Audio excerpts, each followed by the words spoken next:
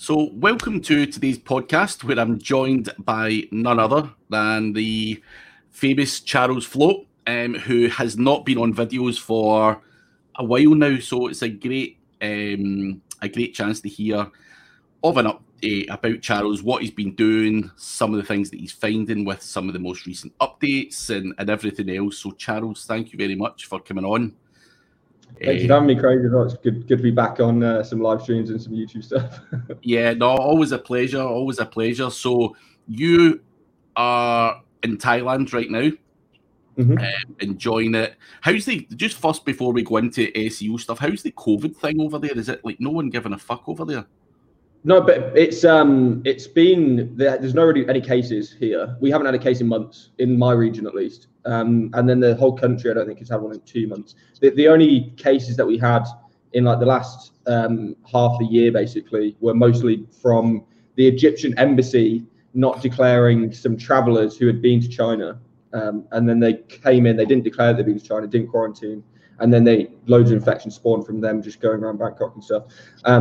But yeah, the Thai government has handled it pretty well, to be honest. Maybe not the economy so well, but lockdown and stuff, they've really locked down. Like everyone was, there's a curfew implemented in January. There was flights cancelled from January. All flights from China were cancelled on like January 2nd or something.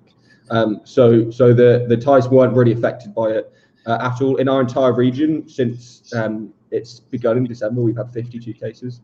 So it's not really affected us too much. And now we're pretty free, like we can go out, do anything we want. But everyone wears masks anyway.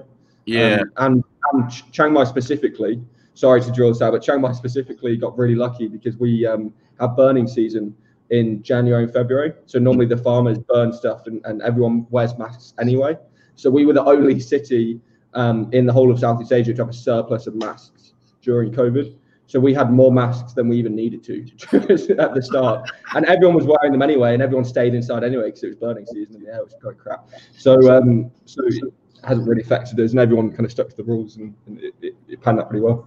Sensible people. But so we'll go on to obviously you, what you've been doing recently. I've seen you're obviously still active on Twitter, which I think is the only platform where you are, and or have remained active for a while. And obviously you've got courses and various other bits and bobs that you've been doing. I'm going to ask you a question, and you might or might not be able to answer it. But obviously you've focused solely on Twitter. And one of the biggest things is there's so much noise from social media. So like when I log on, I've got 10 messages in Facebook, 10 messages in Twitter, 10 in Instagram, 10 here, there, everywhere. Skype popping off, WhatsApp's popping, and it's just a whole lot of noise. So how have you found the scaling back on your social media videos and, obviously Facebooks and everything else in terms of productivity? How's that working? Yeah, so at the at the end of last year, I was really struggling with all the communication, all the messages and stuff. I did a calculation where I took one random day on a Tuesday in December and just saw how many individual people messaged me on that day. And I had nearly 190 individual conversations in one day with people. And obviously that is a huge amount of time and a huge time sink and things. And then mixed with like health issues and business issues and stuff, and me selling my company and wanting to sell my Facebook group, I just thought, okay, how can I limit the amount of ways I still want people to be able to contact me, of course, because I don't want to just disappear. But I don't want as many people contacting me. So I deleted my WhatsApp and made a new one that only my family and like close friends had access to. I deleted my Skype, I deleted my Slack, I deleted my Facebook, I deleted my I temporarily suspended my LinkedIn. I did loads of stuff just to limit the amount of conversations down to email and Twitter, and that was it. That was the only two ways you could contact me. And my conversations went down from like 180, 190 average in December to 20 in January. So I had like this huge reduction of daily conversations, and it actually freed up hours of my day every single day.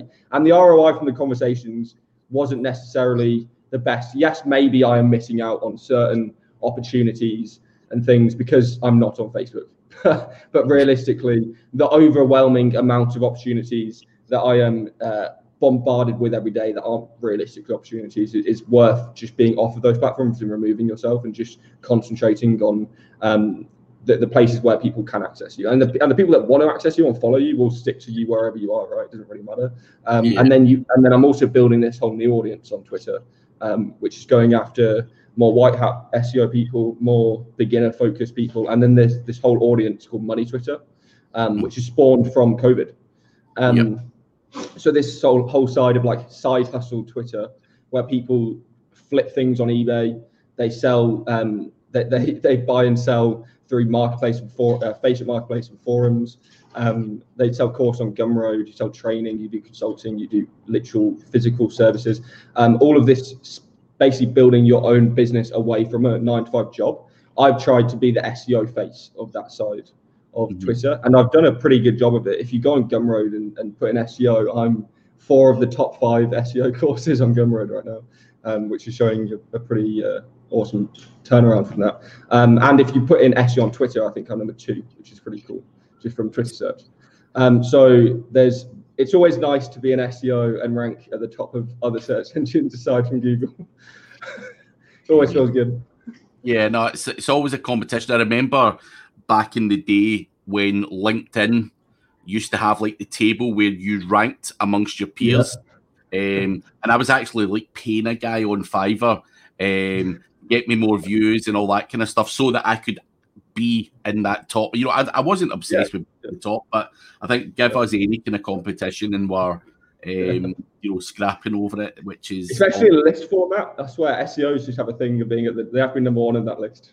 Yeah, it's weird. It's a weird disease to have. But yeah, we've all got it. But on the Gumroad stuff that you mentioned, you've done a few courses and stuff like that. Tell us a bit about what those courses are, because I know you've got is it like 7 or 8 out there?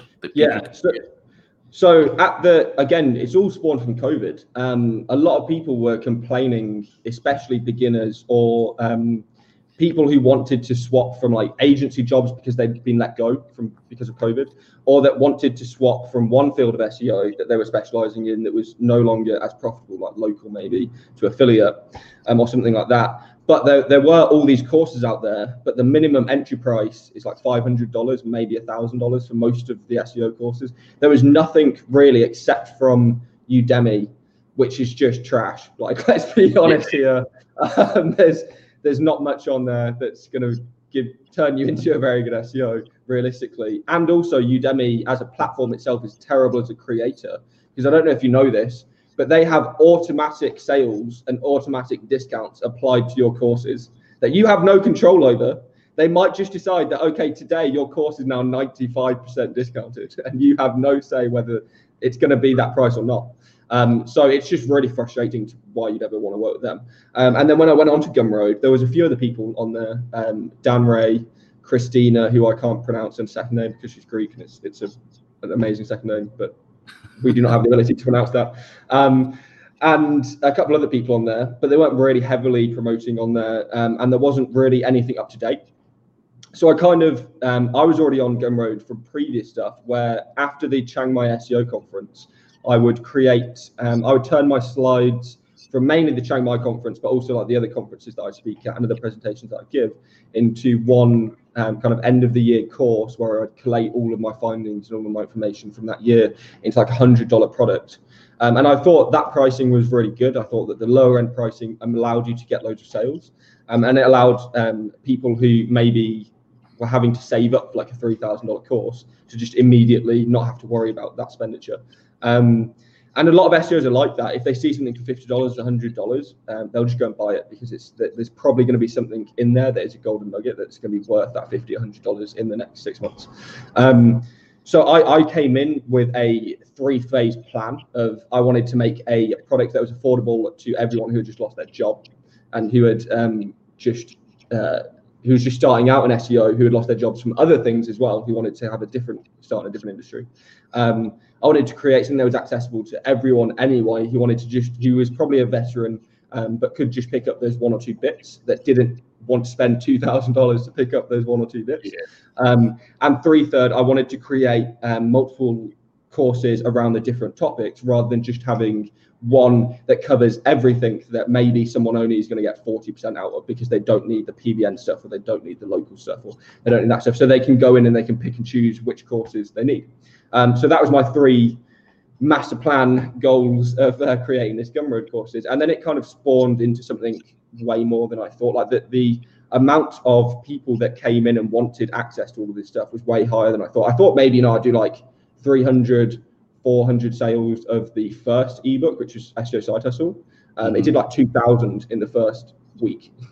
So I was just like, okay, so there's a lot more of an audience, and it's actually a lot bigger than this year than it has been any years prior. And at the same time, a few other people know this, and they know that at the start of last year, along with DFY Worries, I invested quite heavily into my travel niche affiliate websites, which is part of my travel portfolio.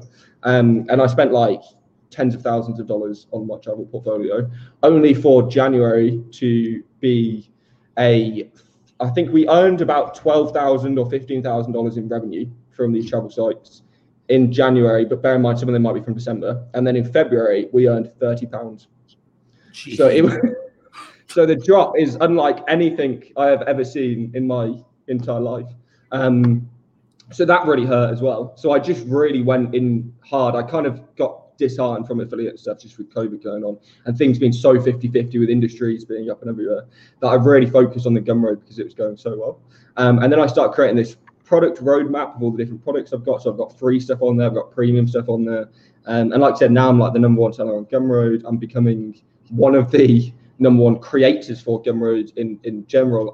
And Nick Eubanks, who is a friend of mine and a friend of Craig Toby as well, he referred me to the owner of Gumroad. So I now have a potential meeting with him soon, which will be very interesting to see where we can go, because I have a lot of ideas for Gumroad as a platform, and also just a lot of feedback to give him in general for that customer base, because a lot of people don't know this, but about 20% of my sales or so right now are from Gumroad itself. So like people searching in SEO on Gumroad, or people going onto Gumroad's categories and finding me through them. And Gumroad have actively been promoting me through their own ads and through their own email lists and things and stuff, because I'm one of their creators. So it's an awesome platform, and it's just been a joy to work with this year in comparison to a lot of the other stuff that has been happening due to COVID. So I've been really blessed really to have this situation right now. Yeah, so for anyone listening that wants to have a look at what Charles has got to offer on Gumroad, there will be a link just below the video, so you can go and have a look at the stuff that is available there at present. Now on to the next thing that I want to discuss is my channel sponsor. I keep always getting this finger all over the place, but ODYS Global. I think it's above me here. Yeah.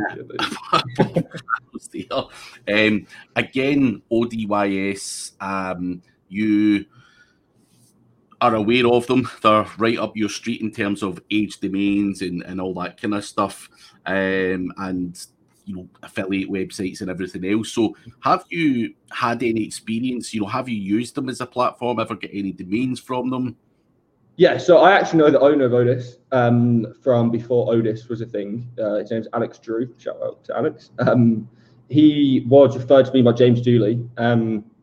Prior to them ever doing Otis, I think I might have bought a domain or 2 off of him directly, because he was one of the UK's top domains, probably even the world's top domain sellers before launching Otis, which is when he actually went and got funding to be able to launch Otis, to be able to get like a bigger domain inventory, to be able to do all this platform setup, etc., and build the DFY sites, as well as the fact that Otis and myself are actually working on a project together.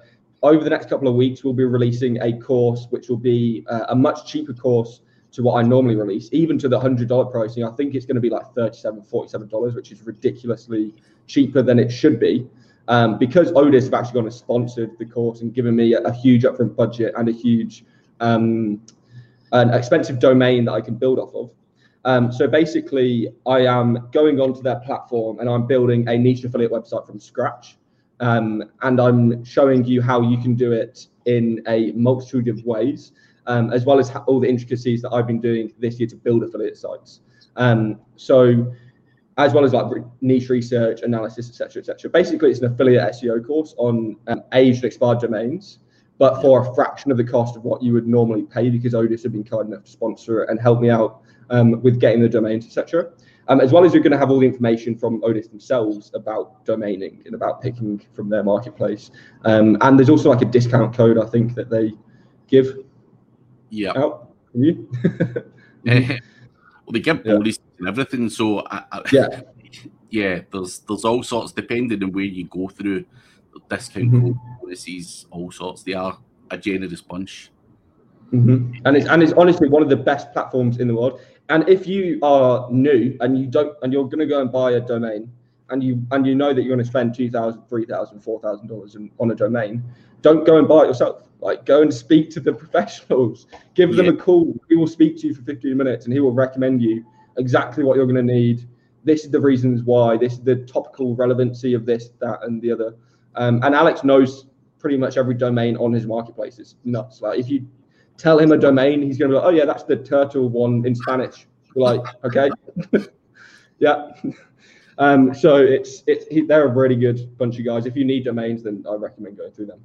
You can also, guys, get a link below to go there, and you can get £100 bonus for signing up if you are accepted. Take advantage of their money ASAP, because it might not always be there. But on to other stuff. So obviously you've been doing your Twitter, Gumroad, and stuff like that. But as an SEO, you've always got to remain up to date. You can't just go and do Gumroad and forget about your SEO life, and because you've obviously done it for a long time. So let's talk about some of the updates that have happened this year. Obviously, you've been slammed at the start of the year with an update that, and it wasn't a Google update, the COVID update, which obviously slammed your travel website, which no one can resolve, no matter how good at SEO you are. But there's been other updates, such as the kind of May update, and there's been, every other day you wake up, there's people moaning, oh Jesus, have you seen this, have you seen that? So what's your view on these updates, and what have you been doing to resolve them, especially that May update where everyone's seen a fairly sizable dip? The May update, people saw a dip and they never recovered, right? So like there wasn't a rollback, there wasn't anything like recoveries from even the Medic update. People started recovering kind of within days almost. There's just nothing. Like it seems like you have to wait for the next couple of changes for it to bounce back. The only thing with the May update is that I put a ton of time into it due to COVID affecting my affiliate sites. I also got hit by the May update across nearly half my portfolio. Not to an extent where I lost 80% of my traffic like some people, but I lost 20%, 40%, 50% in some cases. And it does hurt. And so and especially with COVID, it really hurt. So, COVID wiped out like 40% of my affiliate revenue.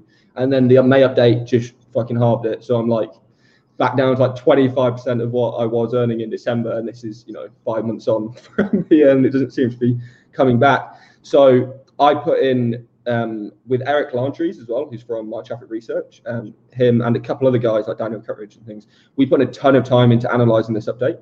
And we came back with 3 key points that we found. Number one was no follow backlinks becoming way more authoritative. It just seems that overnight, if you didn't have any no follow backlinks, you were probably doomed. If you hadn't been investing in like your pillar link building and your no follow links and all of this kind of stuff on top of your guest posts and your niche edits and all that kind of stuff, then you are probably going to be tanked, which is a really good way for Google to come in and hit those lazy SEOs that just forgot to do the pillow stuff, right? Yeah. And the second thing was redirects being way more impactful. For some reason, 301 redirects just seem to become significantly more authoritative. But that is also because maybe every time there's an update that seems to affect domain authority, where the higher your domain authority is, the more you rank. also at the same time seems to affect 301s. For some reason, this authority complex seems to have something baked into the algorithm where 301s, it either can't handle 301s properly, or it doesn't know what to do with them, or it's just confused. So it just treats them kind of like a normal supercharged backlink, where it's passing on more juice. So every time there's one of these updates, 301s just seem to go up, and they never seem to be hit, which is the case with this one as well. There's tons of them. A site that you can look at is petside.com. I don't know if you've seen it. They're literally all just 301 redirects, and they've just gone boom to like 20K organics a month in AHFs in like 3 months. And it's all just mainly, to be fair, extremely well done 301 redirects to rebuilt pages where they got like animal charity domains that no longer use that domain, and then 301'd it to a page that is about this charity, but obviously then internally links to like money pages and category pages and stuff. But they've done a phenomenal job of it. But that's just a perfect example of where 301 redirects have gone haywire. And then the third part about the update as well was the internal linkage usage. So sites that had internal links just seem to go up way up higher. But again, it's all down to authority. Whenever these authority algorithms tend to happen, it tends to be links, 301s, and more links because they're internal links. Those are the main three things that seem to be affected, and it always seems to be the case. And people are so confused by what's going on with all these algorithm updates. And then you just look at it, and it's the same thing that happened 3 years ago. But it's just slightly more complex, and it's better at analyzing what's real and what's natural, and et cetera, et cetera. But it's realistically just, I think the people that got hit the most are the ones that were just lazy with not doing the pillar links and not doing the supporting stuff and things. That makes sense, and obviously people not to have no follow backlinks, it just does look unnatural. If you've got 99% follow links, it looks a bit suspect. So it would make perfect sense for that to be the case with Google, and perfectly logical. And the other thing as well is thin content. So with these updates as well, same thing happens again around every authority update. If you have an authoritative domain, thin content wins. If you have a non-authoritative, low authority domain, you lose if you have thin content on it.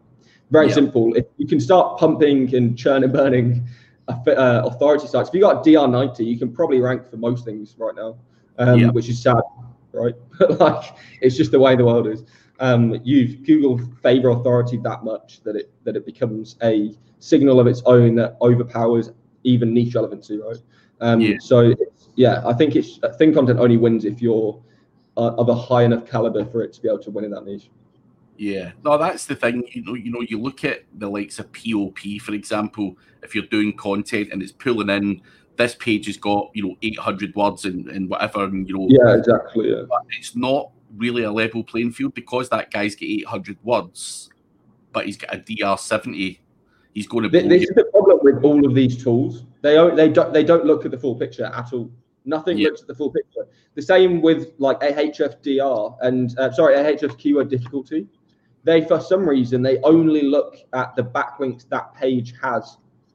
So there's no domain there's no domain rank or domain authority. There's no like on page. There's nothing. It's just the links that page has that is in those SERPs that conglomerates the keyword rank. The same thing with POP. The same thing with Surfer. You're only looking at one keyword, and it's only giving you recommendations for that one keyword. But are you trying to rank one keyword, or are you trying to rank 1,000 keywords for that page? And have they all got various different levels of things? So if you're too heavily optimizing for that one keyword, are you not optimizing enough for the other keywords that are going to generate? Even if that one keyword has 20K and it's the biggest search volume keyword out of all of them, the other 1,000 combined have 500K monthly searches. So you're potentially losing out on traffic by not optimizing for the other ones. And again, like you said, they don't count the domain authority. They don't count the topical authority with that page. That site has 100 other pages about that topic, all interlinking and powering it up. All of these kind of things that those tools don't really allow you to look at, whereas an SEO can physically see and analyze with their own brain. So whilst those tools are good benchmarks, don't rely on them. Don't use them systematically because you're going to lose out on potential and opportunities and traffic. Yeah, no. wise words. So, out with the kind of me update, what else are you seeing that, because we've had several other updates in the meantime, and, we've seen Google updating, and they fuck things up. I remember one day looking on the group chat on that you used to be part of. I'm not sure if you're still in there, and all the guys are like, geez, my sites have all tanked, blah, blah, blah, blah, and they're all fighting. It was like a Sunday morning, and then we got a roll back a day later.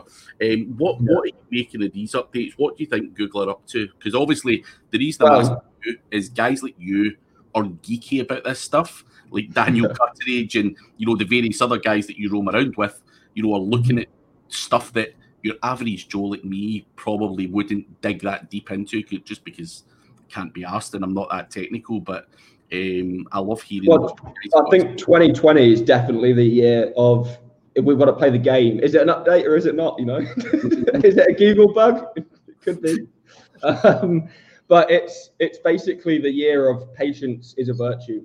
Don't respond automatically. If you've tanked that day, don't start making changes and things that day, because it could be a test. So a lot of the time I've seen is Google are looking for sites to make drastic changes, just to see the sites that make drastic changes, because they know that those are SEOs.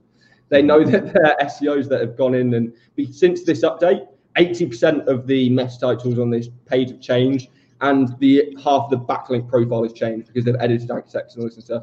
And that's why you nuked. So you've gone down in this update, and then you've gone boom because you went overboard. You went absolutely ham and tried to change everything that you could possibly find wrong with your entire campaign. And that's all that Google were looking for, was that little trigger, that little flash of SEO-ness. And you basically just have to wait and see and analyze and see what everyone else is coming out with as well. Try and conglomerate information. Bear in mind that you, as an individual, you're only going to have so much resources and so much knowledge and so much depth. A lot of my analysis isn't of my own websites. A lot of my analysis and most of my data isn't from my own websites. It's from other people's websites and from all this stuff I've built together in my own database. And this shows very, very well when people are coming into me. So people are coming to me and they said, okay, I have this site, it's dominating this niche, it's doing really well. I tried to copy it into this niche, but it hasn't worked. Nothing's working. Like, why am I not ranking? This site's making 10K a month. This site's making $90 a month. Why am I not making any money? And I'm like, well, because nowadays the algorithm is so niche focused that you need to be doing the analysis, you need to be doing the research, you need to be making sure that you're on a playing field. Because whilst Google say that they're not comparing your pages to other pages, then how the hell are they building the ranking index? Like, I don't understand Google statements sometimes, because they must be in their head like, I'm just going to say this. And SEOs are that computer illiterate that it's just going to make sense in their head, even though it makes no sense if you tell a web developer that you're not going to compare pages in a ranking algorithm. So there's all of this stuff in between that you have to kind of dissect. And when it comes to reacting to an update, unless you know 110% that is an update, do not react on that day. Just do your analysis, just do your research. Just go into the group and argue with people, because eventually it will spawn something, right? You're going to get this information that you probably didn't see before, and generally building that network of people like the WhatsApp group is a really, really vital tool of being able to do this kind of analysis. If you're going to be the very much so lone wolf SEO, good luck to you, because it's going to be really difficult, because you're going to be on your own. You're going to have to do all of this data and all of this analysis and all this finding on your own. And you're not going to have any of the specialists that are really good at that specific thing. And you're not going to be able to speak to them and get their direct insight. So I would, as much as I hate to say it, I would wait and sit on your hands a little bit when an update rolls around, because more than not, it might not be an update and it might just be a test, and things might change within the next 48, 72 hours. And then once you know specifically it's an update, once you have your analysis, once you have your research, then you can go and make changes. You don't want to be, and again, you don't want to be thinking on emotion. You don't want to be thinking about all this stuff that clouds your actual clear judgment. Because otherwise you're going to make bad decisions, and you're not going to make the decisions that an SEO should be making. And bear in mind that whilst it's all fun and nice and cool to talk about natural language programming and all of this crazy stuff about AI and robots and stuff. At the end of the day, this intelligence that we're dealing with is still an algorithm, and it's not intelligent, and you're still having to do computer-based marketing methods to realistically be able to rank in the long term.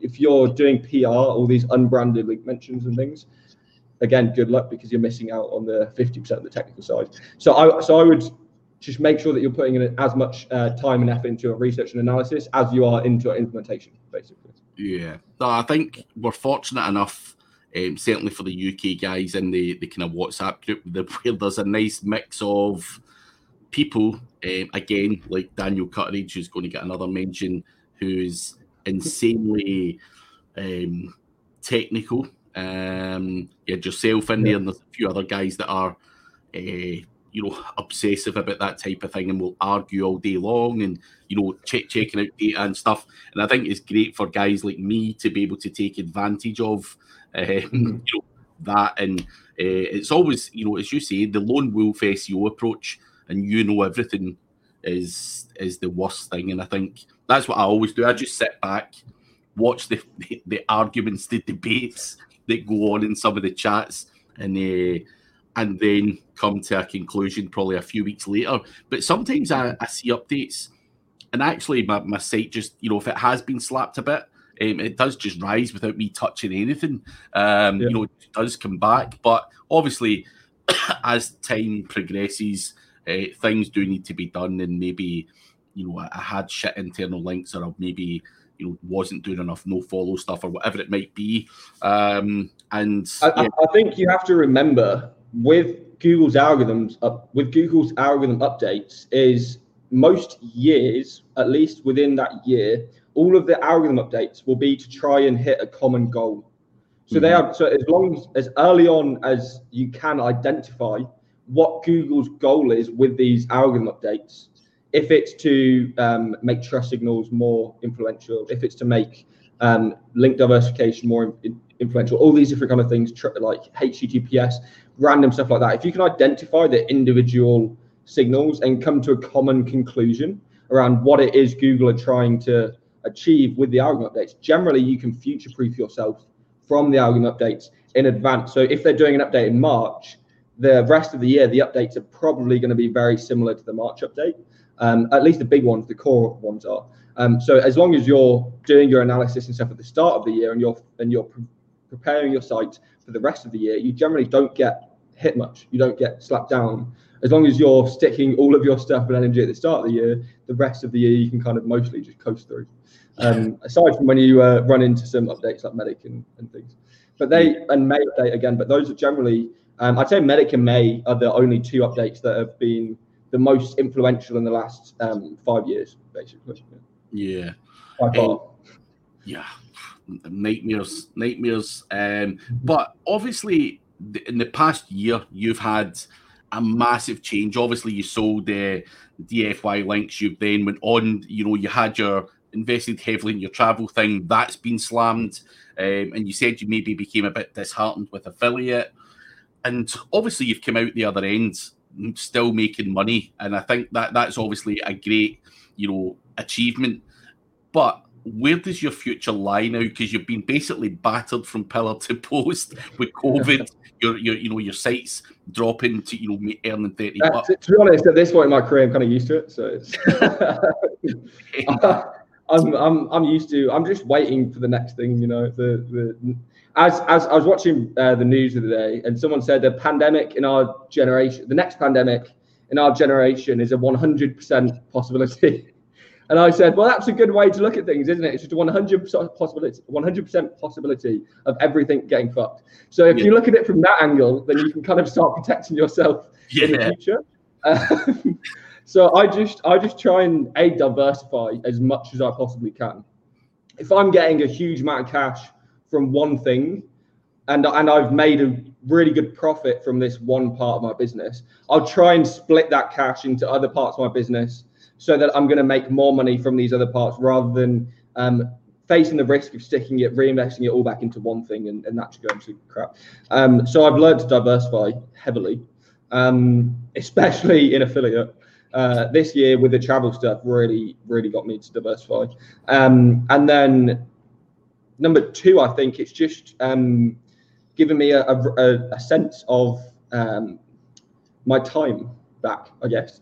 So for like the last 5 years, I've been working like 80, 100 hours, 110 hours a week, every single week, working that long.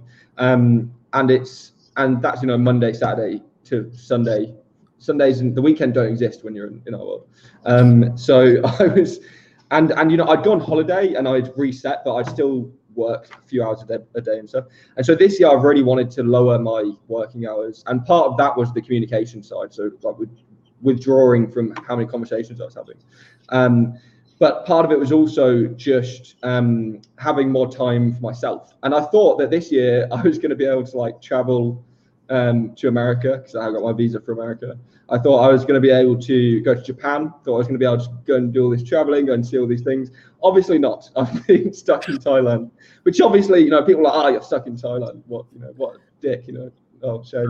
It could be worse places to be stuck in. That's 110%. But I do have, this year has obviously, even though I knew that I would have all the time I wanted to be able to put into this business, I still knew that I didn't want to put the time into this business.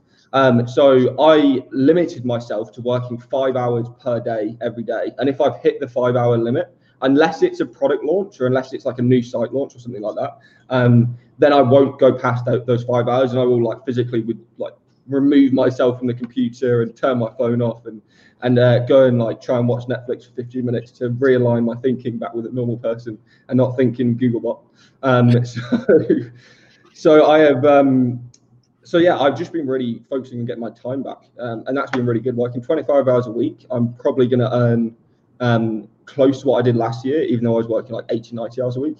So and I had 11 employees in the UK last year, and like fucking over 100 VAs and stuff. And I cut most of that all away, just to rescale down to mostly just me now. And I have my like designer, my one of my copywriting guys who's just a beast, and then who edits everything for me and stuff. And then the VA manager, that shout out to Mad Singers I got off Mads, who is phenomenal. And those are the three people that I really speak to in the business side of things. Before, I would have daily team meetings with people, and I would speak to all these employees and all these VAs and stuff. But the actual end profit margins and the amount of time and the amount of like emotional time, like even when you have employees, you have to deal with their life problems, and they're in hospital and they're in fucking, their mom's died and all this shit. And I know it's horrible, but like, it's not my life. I'm trying to run a business and trying to sort all this shit out. And I can't also have you crying in my office whilst I'm trying to work in my office, So like, there's all this stuff that just made me really hate it. Like, I don't know, fair play to the people that run 500-person agencies, because I would not want to be you. Like, it's just not my cup of tea. As I spoke to, again, Nick Eubanks, I mentioned before, but he really helped me with the mentoring side. You want in your business as much profitability and as little responsibility as physically possible. Those are the main two things that you want from a business. And that's kind of been my driving force for this year and the future, I guess. Those are my two things that I'm going for: as much profitability and as little responsibility as possible. That's my future, I think. Would you say, like, obviously, when you had all these staff and all that kind of stuff, it's more of an ego thing? Like, yeah, I've got a UK office and I've got these staff, blah, blah, blah, blah. Because I think that for me, when I had an agency, I don't even know why I went down the route of having local people, because it probably was to sit in the pub with my mates saying, yeah, I've got 11 boys working for me or whatever, and you're just like, fuck. And we've all had those sleepless nights where you're going, if this money doesn't drop, I don't know how I'm going to pay everyone this week. And the fact that I sold that physical office and that I sold all that stuff in December was a freaking blessing in disguise. Let's be real, because it's a month later, and 2 of my employees would have had COVID, because 2 of them actually got COVID in January, who was Yiddish, and another employee. So I would have been potentially having my entire office out of action for at least 2 weeks, probably longer.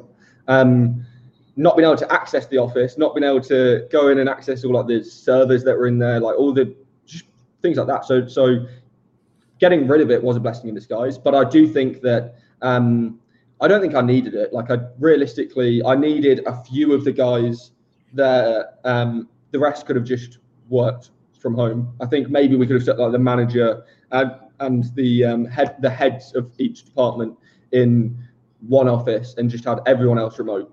But I think offices just generally cause issues. People don't get along in person when they do online. Like it's really hard. And like I wanted to try and go for the younger talent. So I wanted to try and pick up people that were 18, 19, just coming out of college, preferably before they even went to university, because university generally trains them in a certain way, and I wanted them to learn on their own rather than having like a lecture to tell them how to do everything. So but then that opened up a whole new case for me, where I had like these socially kind of awkward guys who couldn't really look girls in the eyes and things like that, which becomes a problem when you have female clients coming into the office and they can't talk to them and stuff, you know. So there's all these problems that a physical office has, and I think 2020 made everyone realize it, like really everyone. People that had a really successful office, even like Ross Tavendale is saying that he wants to scrap the office completely. And before, he was all about a 4-day office week and all these crazy office and things and stuff. And now he's just like, nope, let's get rid of this completely. We can work online. So if he, who is the epitome of someone that would be running a digital agency out of an office in London, wants to scrap it, I think that, does anyone need it? Not really. You know, I think everyone can work remotely. Stress is way down. The commute is no longer needed. As long as everyone does their work and you can somehow track them remotely, you're totally fine. But generally, like my employees and staff, I didn't need to track them. They would do their work because they were happy to put in the hours and put in the effort and stuff. It just depends on how you treat your staff as well at the end of the day. Like, what are they going to get out of it at the end? You know, if they're not expecting anything, then they're not going to put the hours in, really, because they're just going to look for the next opportunity, which is what everyone does. That's it. Natural human beings just looking for something better. But it's good that you obviously realise that. And I think a lot of people, have to feel that pain to wake up. I've also had conversations with Ross Tavendale and stuff before, and I'm like, dude, you're paying so much for your London office. Is there any need for it? And I'm just talking about at a bar. You're just like, that's madness. And he's like, no, it's all good and blah, blah, blah. And then now, you see them going, nah, we actually don't need that. And the amount of money these guys must be saving, in terms of London offices and, the London wages. And I was in London, and my rent in Solihull, which is one of the nicer areas outside London to live in, was £3,000 per month for like, I think it's like 55 square meters or 65 square meters. That's exactly. Do you know what I mean? And so in London, you're probably talking double for half the space. So was paying more than that. Yeah, exactly. You know what I mean? Which is insane. If you're like, that's probably $100,000 a year on rent. Like that's 2 full-time employees at a decent wage. Like, that's like, you can get some fucking good people for $50,000 a year. And so I have no idea why you would need to. London is just its own economy in my head. I think that's just why anyone would want to live or rent there. Is just beyond me. No, it's madness. Sorry, people from London. When I look at my office rent, which is just a warehouse that I've got converted, $7,000 a year. And it's fairly sizable. I've got a training room, I've got an office, I've got table tennis and all that shit. So that's why I've always been like, God, why the hell are you paying that? That's crazy fee. Like, actually, for $100,000 in Scotland, you could get a decent sized house. Good 3-bedroom house. In Thailand, you can get a 4-bed, 2-bathroom, maybe a pool. I'm always comparing it to like what someone pays for digital. You're just like, fuck, I could buy a house with that, or whatever. So you could literally probably, like, for the rent that they're paying in London, you could probably pay for everyone's visas and a house and buy the house in Thailand. Exactly. Just the rent they're paying in London. Like, and what productivity levels are you going to get out of people in the Sun versus in Tottenham? Exactly. You're scared to go to the shop. But I see actually Max Donnelly, who's building a house in the island next to Bali. Obviously, I've seen Matt Diggity building his house in Thailand, which is obviously another smart move. So, yeah, I look at that stuff with a very, very jealous eye. But obviously, you're out in Thailand. Is it planned to stay there forever, or what's the? So the start of this year, I got my 5-year visa for Thailand, and then the plan. But basically, I paid for my visa. So one of the perks of being a young, fairly wealthy digital nomad is that you can just buy your citizenship and buy your residency in most places. So for $15,000 you can buy 5 years in Thailand. For $30,000, no, for 35 you could buy 20 years. But I'm only 24, so I wasn't quite ready to commit to 20 years yet. Yeah. But luckily I got my 5-year visa at the start, and because of COVID, they gave me a 6-month extension for free. So I actually have 5 years and 6 months. So what I'm going to do next year is use the 6 months when my girlfriend finishes university, and we're going to go to Cyprus and just use it as like a base to go around Europe, because a lot of my family retired to Cyprus. So I have a lot of my grandma's there, and my stepdad's family is there and stuff. So we're going to go and see them, meet all my family that my girlfriend hasn't met. They're all in Cyprus, and we're going to use it as a base to fly around Europe, hopefully, as long as COVID isn't completely taken over 2021 as well.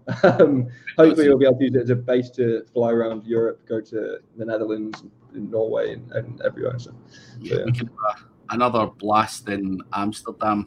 Amsterdam, SEO, 100%. It's always a good night out. Not that I can remember much of it.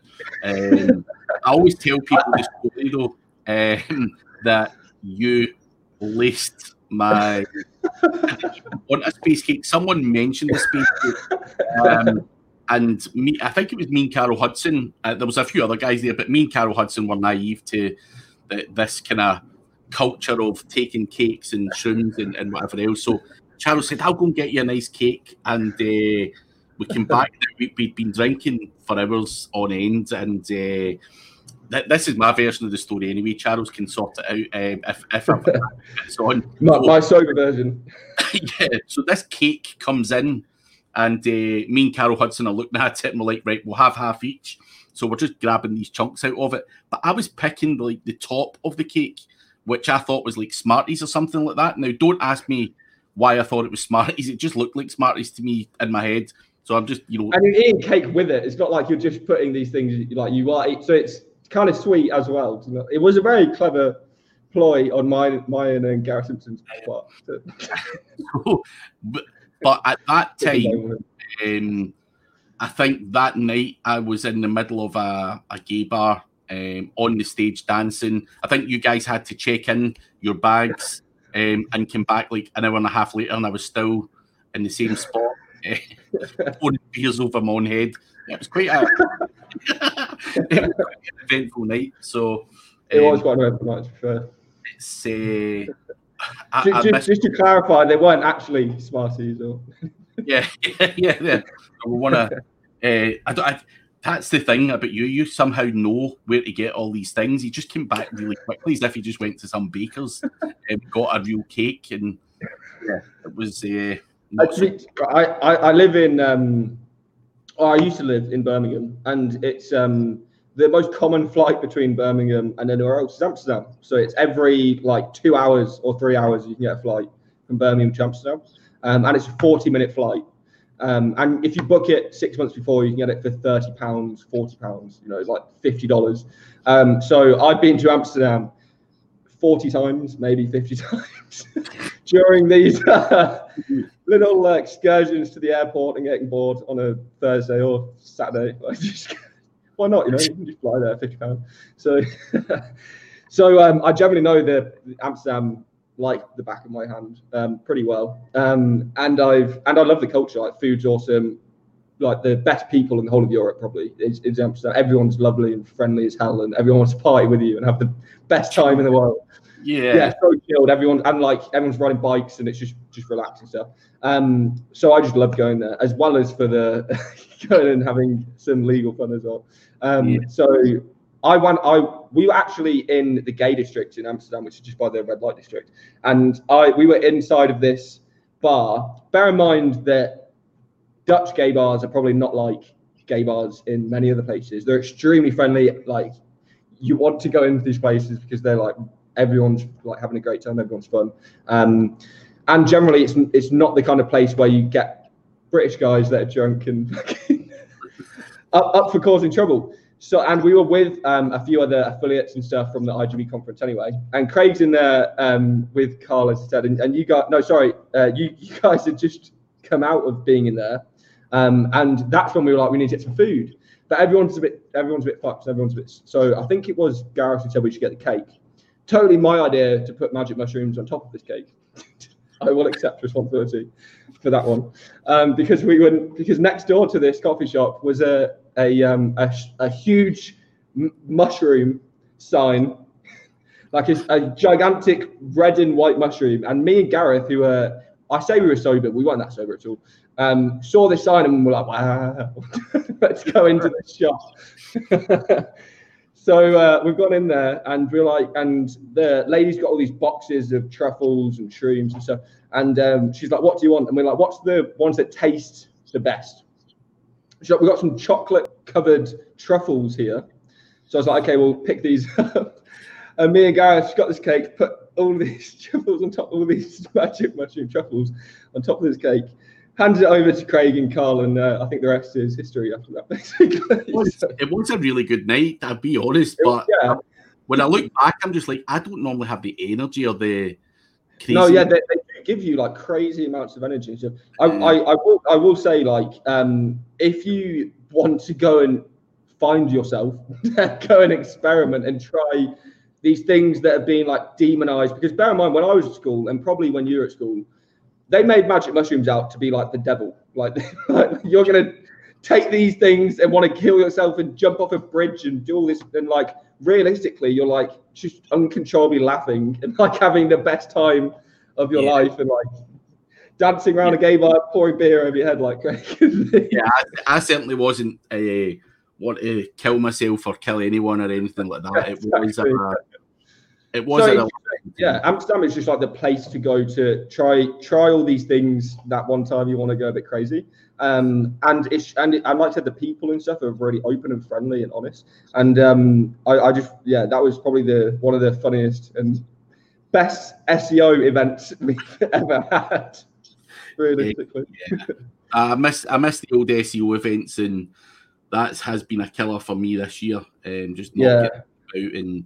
Well, Chiang Mai was supposed to be not even a month from now, so so it's a bit of a shame, and especially this year is supposed to be the biggest year ever. Matt had 1,200 seats or something available for Chiang Mai this year, which is huge, which is insane. So it is a real shame that all the events have been cancelled this year, but hopefully we'll be able to have bigger and better versions next year with everyone's bottled up, pent up energy. Exactly. Next year.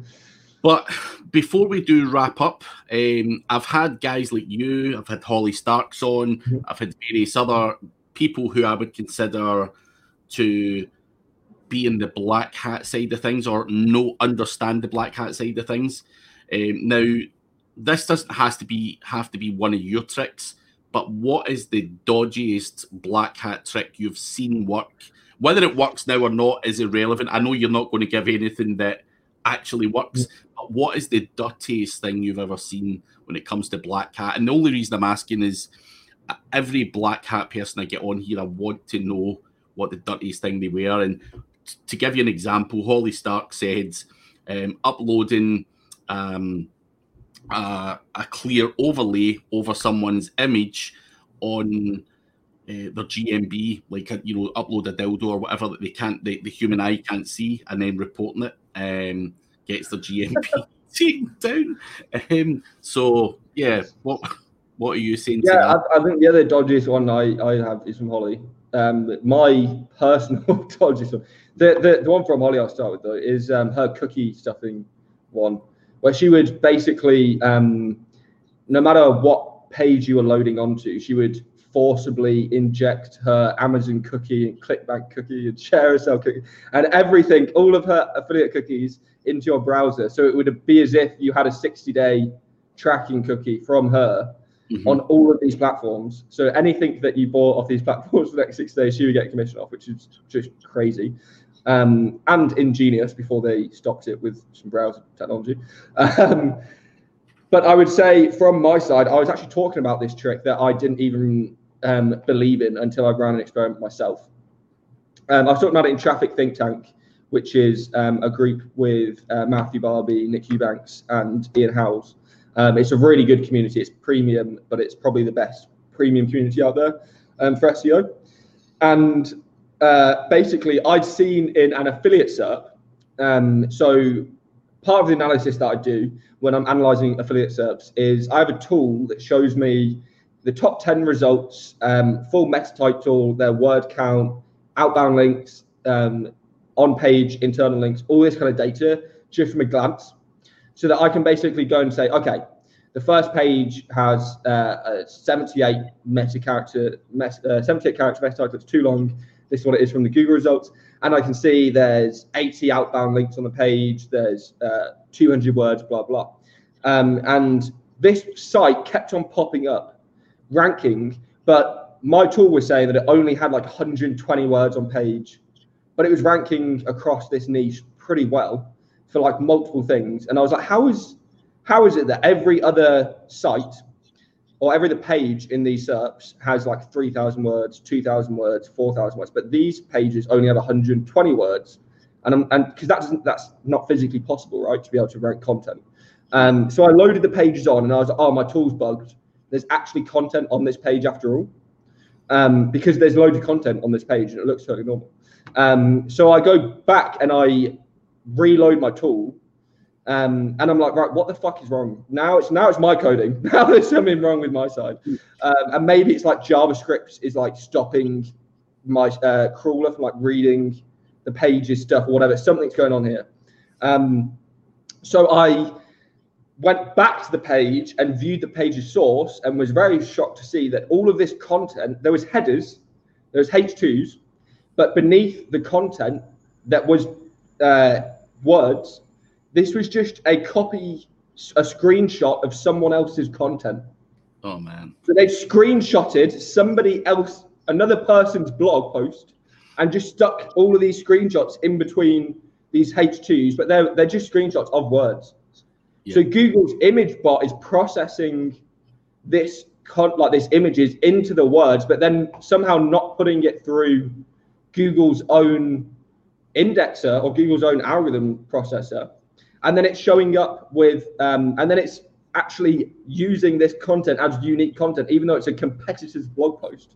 And bear in mind, every page on this site had the exact same setup. There was like very few pages that had any actual content on the site. And they were like, it wasn't just one blog as well. It was like various other sites. So they'd actively gone out and copy and paste all this information over. So I was just astounded that the Google, and bear in mind, this was like a few months ago. So this isn't even like happening 10 years ago. This is like very recent and like actively probably still a technique that can be used. And I was thinking about how this could be used, right? So you could theoretically make a site, put it through the sandbox, make sure it ranks, make sure it's all good to go, and then you can put the real content on it and then make it really rank. But you don't have to pay for the initial content. You can just copy someone else's and screenshot it. So that's probably the one of the dodgiest ones, and one of the most, maybe not the dodgiest, but just the most, wow, that actually fucking works kind of like, what? Yeah. Kind of one. So that was astounding to me. And a lot of the TTT guys, so the Traffic Think Tank guys who I was in the Slack channel, they were like, wow, another guy had seen something similar 2 years prior, but had never ran his own test. I started running my own tests, but I won't reveal the details in here to that one. They worked. So screenshotting competitive content worked. But the so it's a pretty crazy technique. So I think that was probably the weirdest one, at least of this year, that has happened. Yeah, and that's people are just going to rip the piss out of that now and and get that. But, people never take action. So, but for anyone who does want to still talk to you, is it only your Twitter? Is that the best place to get a hold of you?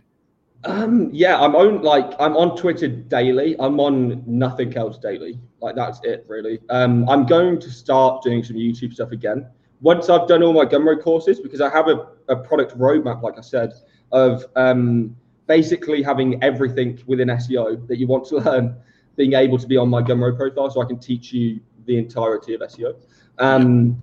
But once I've done that, that's when I want to start hitting YouTube again, because whilst I dislike the blogging side of things anymore, like, I'm kind of done with blogging. I did one blog post the other day, in the first time in a year. It's nearly 6,000 words. It's a review of Ryan Stewart and Nick Eubanks' 2 courses, basically comparing them against each other. And that took me like 3 weeks, 4 weeks to put out, just because I didn't have the motivation to do it, and I was delaying it, and other stuff was going on. So and whereas YouTube, I actually find it pretty easy to do the videos, and I have a lot of ideas for video, and I quite like this kind of format. So yeah, I'm probably gonna. But the main way to contact me is Twitter. My DMs are open, so if you have a Twitter profile, you can DM me. Get him on Twitter. The link will be below to his Twitter as well. And as I say, have a look at the Gumroad stuff that Charles has got, and as he says, he's going to be adding a lot more.